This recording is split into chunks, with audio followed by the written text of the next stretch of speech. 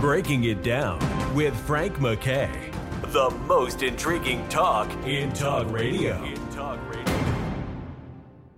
I'd like to welcome everyone to Ransom Notes. Frank McKay here. So much more importantly, Catherine Ransom is our very, very favorite host in the world, and she's amazing. She's an author, and she is the subject of a documentary. And Kathy, friends call her Kathy, and I guess some friends call her Catherine, but she is terrific. She is a world traveler like I am, and I just got back from a trip, and I was just kind of telling her off mic. But without further ado, Kathy Ransom, how are you? I am fine. We're having preliminary March winds here in Springfield, Illinois. They're a couple of days early, but I tell you, it has been windy.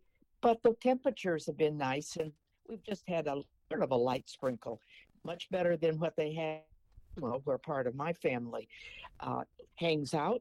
And so we have much for which to be thankful. But tell me, I think you went to see some light bulb or something light, if I sort of remember. Yes, you heard right. I went to see Aurora Borealis. And actually, I didn't go to see that per se. I was going to interview people along the Russian border, but I ended up in Scandinavia first. And somebody said, this is a good time to see Northern Lights.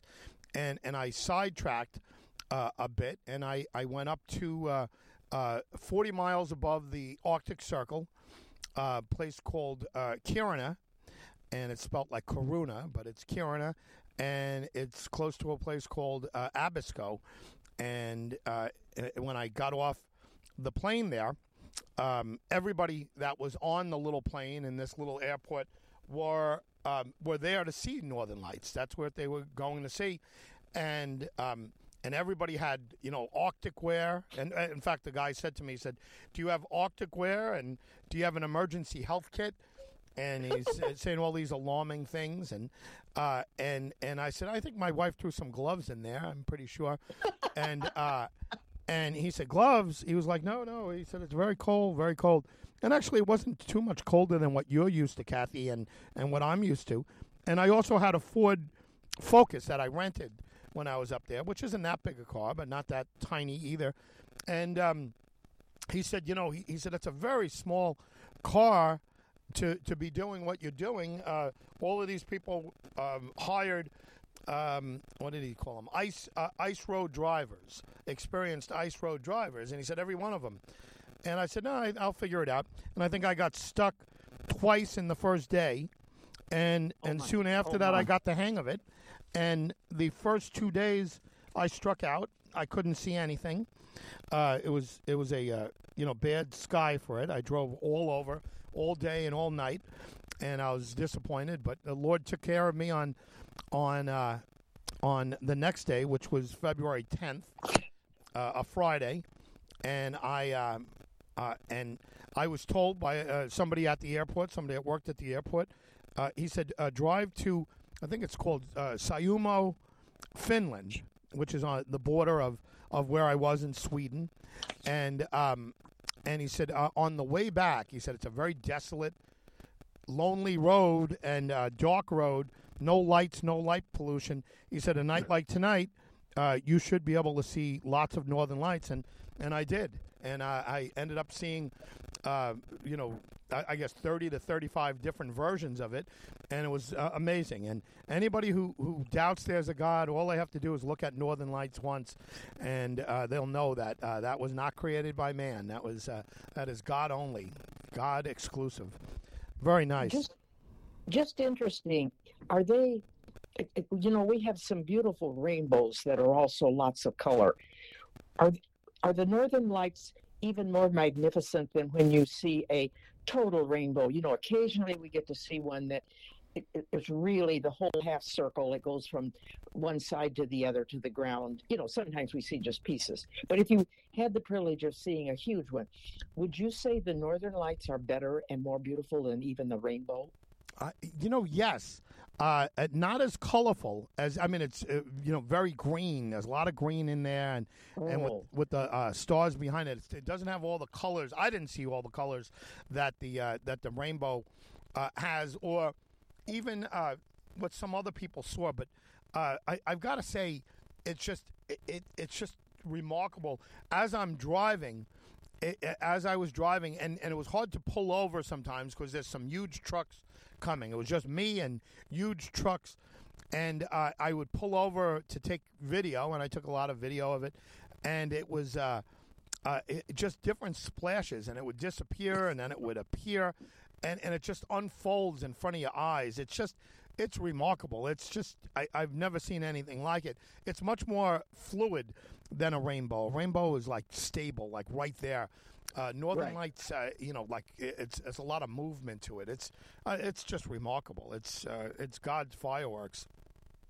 Well, I think that's a wonderful beginning to today's sort of conversation.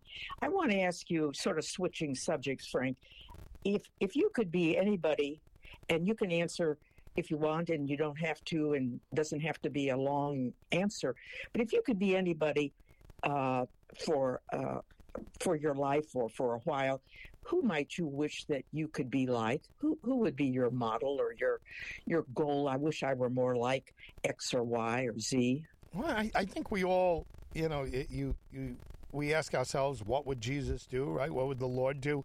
So that's perfection, and we know as men and women, mere mortals, that we couldn't, we can't be that. Nobody's, has the greatness. Nobody has the power and everything. But I think, you strive to be the best person you can, and you look to the Lord for leadership on that. And I guess the easy answer is the Lord.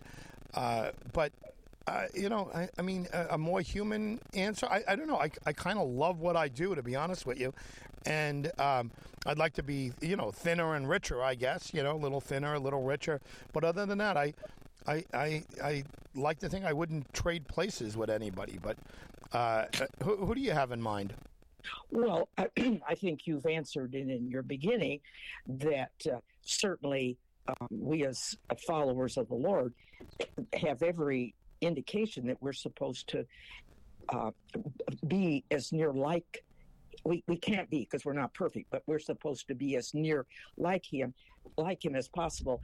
And it leads me into a story that I read not too long ago.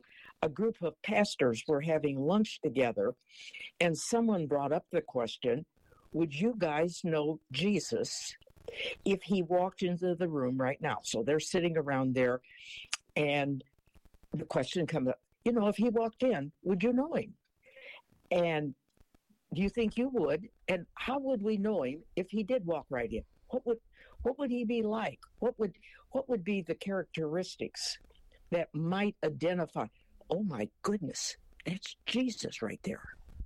In my mind, I would have to say I don't think we would recognize Jesus, because I don't know that Jesus would just come and make himself appear unless he had something else in mind, like a lesson, for example. So maybe the Lord would come to us as somebody who's disabled, maybe even severely disabled, to see how we treat or to teach us how we should treat someone. But I don't know that the Lord would come to us as the perfect being, to be honest with you. I don't know, but I would say no. I don't think I would recognize the Lord if he came. If the Lord said, "Look, I'm here," and somebody came claiming to be the Lord, I think we'd be looking to lock him up, and we'd say, get this guy back into his institution where he belongs or whatever. I think it would be very difficult to believe that we're seeing the Lord. The Lord is all powerful. And, he could wave his hand and show us miracles, and then people would soon understand. But I think it would take a long time for us to understand. Well, and we certainly know he will return someday, but the odds, you're right. He's not. We're not going to see him in a human being form walking in. So you'll appreciate the answer. So these guys are sitting around here talking. Would we know him if he came in? And finally, one of the guys added, he said that, it is not, would we recognize him, meaning Jesus, but the good news is that he would know us. If we're really followers, he will know who those people are. He will recognize us. And that's the important thing, isn't it? Yes, absolutely. So then I got to thinking about that. And I want just to take a couple minutes to think about it. What would be those characteristics of Jesus that we know that we're supposed to emulate him? We're supposed to be like him. What would be some of those characteristics that, as a follower, we should try to be adding? What made him? What were the things that made him stand out? What was he really good at? If we drop back into the AD 30, 31, when he would have been walking on the earth, what was he like? What were the things that he was doing? Can you think of one or two of those characteristics? Compassion is the first thing that comes to my mind. Whether it's a lady who's tossed away by society, or men who are tossed away by society, or lepers, somebody who is so the Lord Jesus embraced those people. Not only did he not turn his back on those people, but he embraced them, and he loved them, and he showed them love. And to me, compassion, love is the first thing that comes, the first two words that come to my mind when it comes to Jesus. I imagine unbelievably confident. Confident. He knows this is the Son of God. This is God's only Son. He knows how he's supposed to be and how we're supposed to act. He's there to teach us. So in my mind, I would think those a very confident being, and somebody who loves unconditionally, and who is compassionate beyond any understanding that we would have. I think that's so. Number one, we're saying that then we as followers, if we're to follow him and be as near Christ-like as possible, then we're suggesting that probably it'd be a good idea if we are compassionate, and that means reaching out to people that maybe are unlovable as well as lovable. And I think so often it is really easy for us sometimes to reach out to someone we know, we like, and we can be compassionate when they're going through suffering, or when they're having a terrible time, or when finances have fallen apart. But if it's someone we don't really like, or we don't really know, oh well, I'll let the government take care of them. Well, yeah, we're providing housing through the government, and we fail to reach out because we're not as compassionate with those that we don't know, or those that we don't care for, because maybe they did us wrong, and or maybe they've said nasty things about us. So that's a good thing. I would suggest another one, that when I sort of think, a couple of funny ones, I think that the Lord liked naps. Do you remember that one time he'd had a big speaking engagement on the hillside, and then he and the disciples went out in the boat? What did Jesus promptly do? Took a nap. That's right. And then if you remember, the waters got sort of stormy, and the guys say, "Hey, wake up, because you've got to calm the waters." So that's nice for people my age, because I occasionally like a nap, just to show that this Jesus has characteristics that it's hard for us to be totally and completely as compassionate and loving as he is. But it isn't too hard for us to like naps. We know that he was very humble. And that's another thing that's hard, I think, especially for people who have done rather well in the world as a whole, whether it's being able to be a famous news reporter, or I've had the privilege of being reasonably successful in education and things. And that's the H word. I think it's difficult sometimes for us to be humble. We don't necessarily go around like a peacock and bragging about ourselves. I don't think that. But inside, I don't know, maybe it never happens to you, but sometimes I say, oh, wow, Catherine, that wasn't too bad. Oh, you did a nice job that day. And you sort of compliment yourself. Just, you get that little bit of satisfaction. And I don't know that that's wrong. But I think of the fact that Jesus had that extreme example of humility. And maybe you remember it. The guys had been out on the dusty road, and what did he do? He washed their feet. And we were having a discussion about that the other night at supper down here at Concordia, where we stay, and that we sort of jokingly say, wash somebody's feet. But one of the men at the table was a doctor and was talking about, people don't really want you to look at their feet. They don't want you to wash their feet. Why? Because maybe you have fungus on your feet. Maybe your feet are dirty. Maybe your toenails are sort of ugly. I don't know. But it's sort of a humiliating thing to have someone wash our feet. And yet Jesus was able to, the King of the world, the creator of the world, the Son of God, got down there and washed. And you remember Peter wanted to wash his, I'm not worthy for you to wash my feet. So when we start looking at ourselves, if we're going to model and be like Jesus, since that's what we need to be, his followers, sometimes we have to do some crazy things. One of the things that Jesus was really good at, he was a great speaker. How do we know that? Sermon on the Mount, for one. That's a great one. He's holding the attention of thousands of people. Now, we're not there to know. There might have been a baby crying in there, and there might have been some little 4-year-olds running around and playing tag. But basically, he held that crowd until they missed a meal, and they had to have the kid share his lunch. So he had been speaking for a long time.